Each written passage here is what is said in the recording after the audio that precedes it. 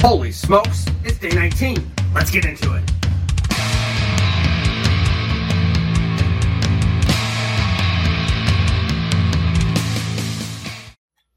This beauty is the Journeyman Featherbone Cask Strength Bourbon Whiskey, coming in at 50% ABV. That's 100 proof. Seems a little low for cask strength, but hey, I'm not complaining. This has an excellent color. And on the nose, we've got the corn, some vanilla, a little bit of citrus, and some spice. Let's get this on the palate. Oh, that's delicious. Lots of caramel, a nice smooth vanilla, a little bit of pepper, maybe a little bit of fruit.